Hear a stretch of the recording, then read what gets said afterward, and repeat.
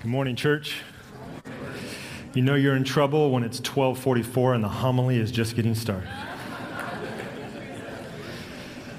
But you will see that God is good because it's a homily this morning, right? It's good to be with you to celebrate Christmas. And isn't our church amazing? Just the decorating and the planning. And thank you so much for all of those who are involved in the planning. God is good. And all the time? I know I'm in my church now. It's good. Christmas truly is a season of joy. When I think about the Christmas season, I think about all of its goodness and its beauty. It truly is a season of joy. When I was reflecting on the Christmas story in which you read this morning, as we read together, I'm reminded in Luke how the angel came to Mary, remember? And the angels came to her and said, "Rejoice, favored woman. The Lord is with you. Rejoice." I'm reminded of the words of Elizabeth when Mary came to see her. And Elizabeth said of John in her womb, "The baby leaped for joy inside of me." And then as we read today, the shepherds and the angels came and said, "Don't be afraid. For look, I proclaim to you good news of great joy that will be for all the people. Today a Savior who is Messiah the Lord was born for you in the city of David." Church, listen to these words. Today a Savior who is Messiah the Lord was born for you in the city of David. Joy to the world. The Lord is come.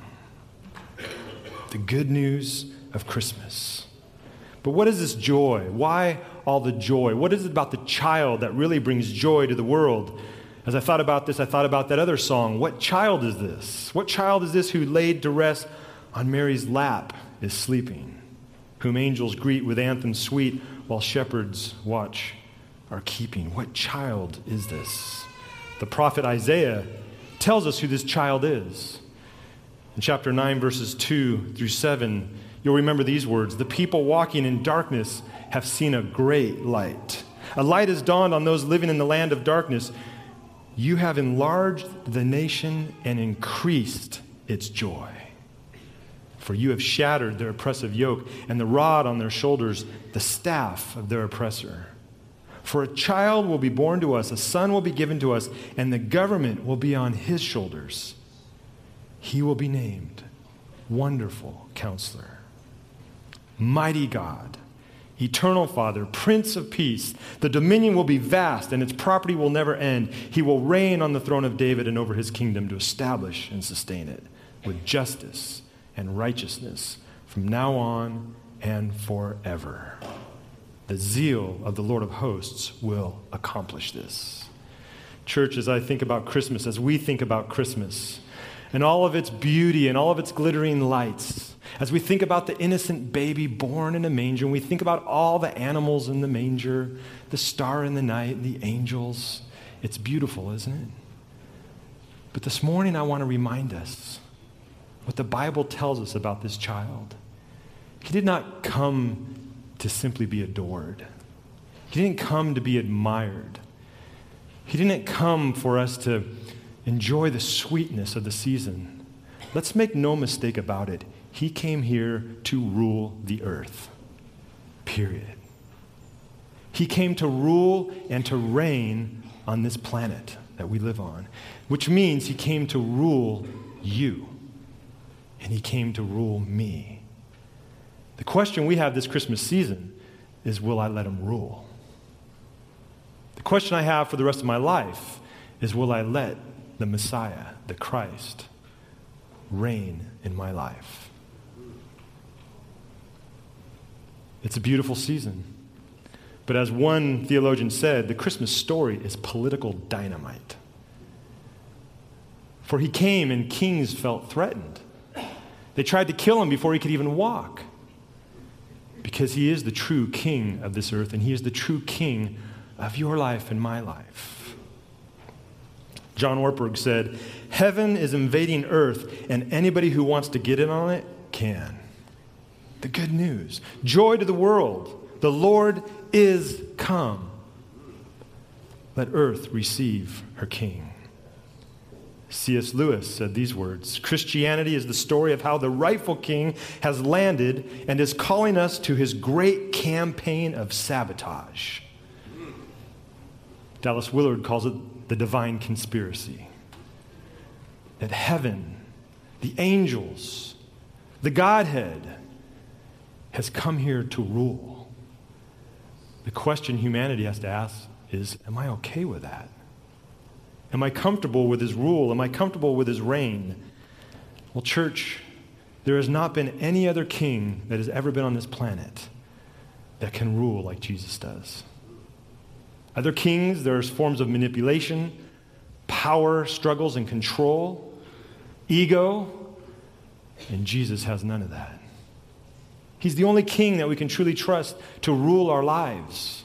He's the king that he showed us in his life and in his death on the cross, that he is the only king that loves you more than you can love yourself, that can forgive you more than you can forgive yourself, that can show you compassion and mercy and grace and gentleness and long-suffering.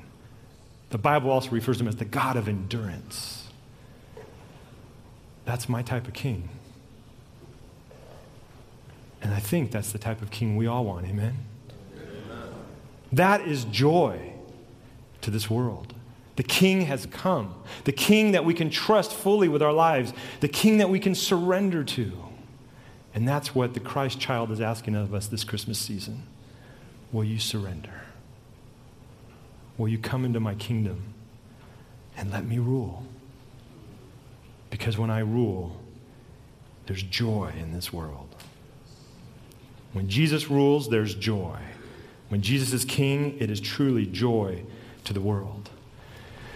In our family, we have a little saying. I've shared some of our sayings with you from time to time. You know, like one of my favorites, everybody act like Jesus, nobody gets hurt around here, right? As a parent, it has a double meaning, right? Of course, it's always spoken in love. Another one we have is kingdom breaking through. So if we're out about doing something as a family, if we're watching TV together, or whatever we're doing, if we see a kingdom moment when God's love is breaking through in places you would never assume or think the kingdom would be, and it comes through, you see love and you see compassion, you see forgiveness. See, when all of that happens, God is reigning. And so we'll see things. We'll be watching TV together. It's not a Christian show. We'll be watching, and you see something that Jesus is up to in that show of love and forgiveness. And we'll sit there and we'll go, kingdom breaking through. There it is. And it happens in our lives when we show the love and the compassion of Jesus. When we lay down our empires so we can live under his kingdom, kingdom breaks through. And that's what happened when Jesus came down, was born in the manger. Kingdom broke through. When Jesus showed love and the religious leaders wanted to not show love, and he hung out with the sinners and the prostitutes, kingdom was breaking through. When he was on the cross, taking on our sins, the kingdom was breaking through. And when he rose again, the kingdom broke through. Joy to the world. Jesus reigns.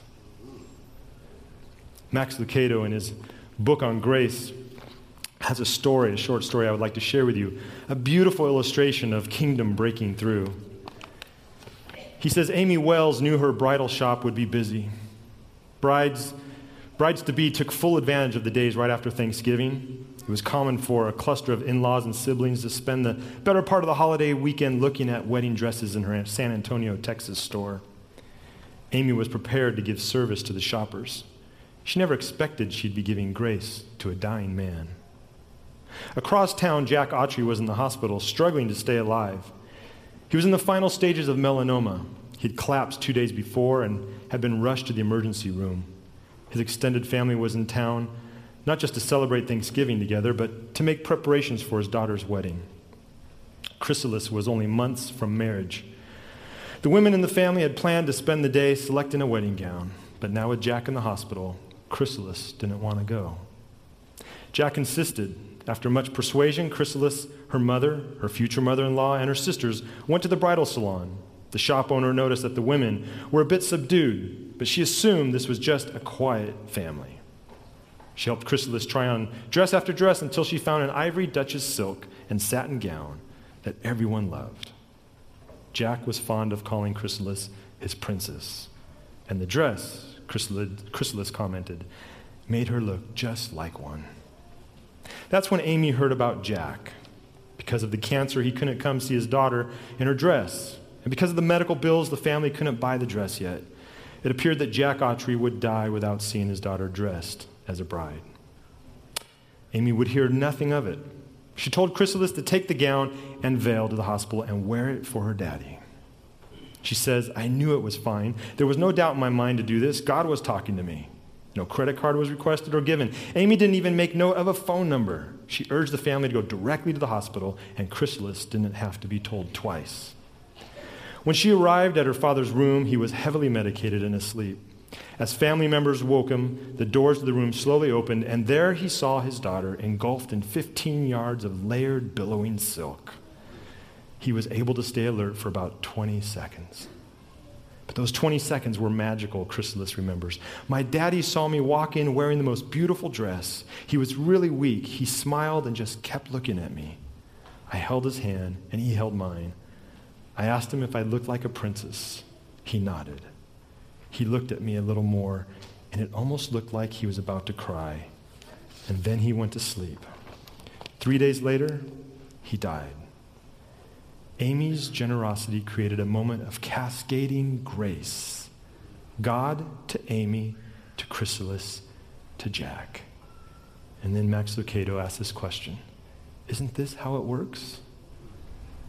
God coming to reign. And as he reigns in our hearts, and we get to participate in heaven invading earth. And so our very lives, as God reigns in us, becomes heaven invading earth. We become God's joy to the world. Joy to the world, the Lord is come. Let earth receive her King. Let every heart prepare him room. Joy to the world.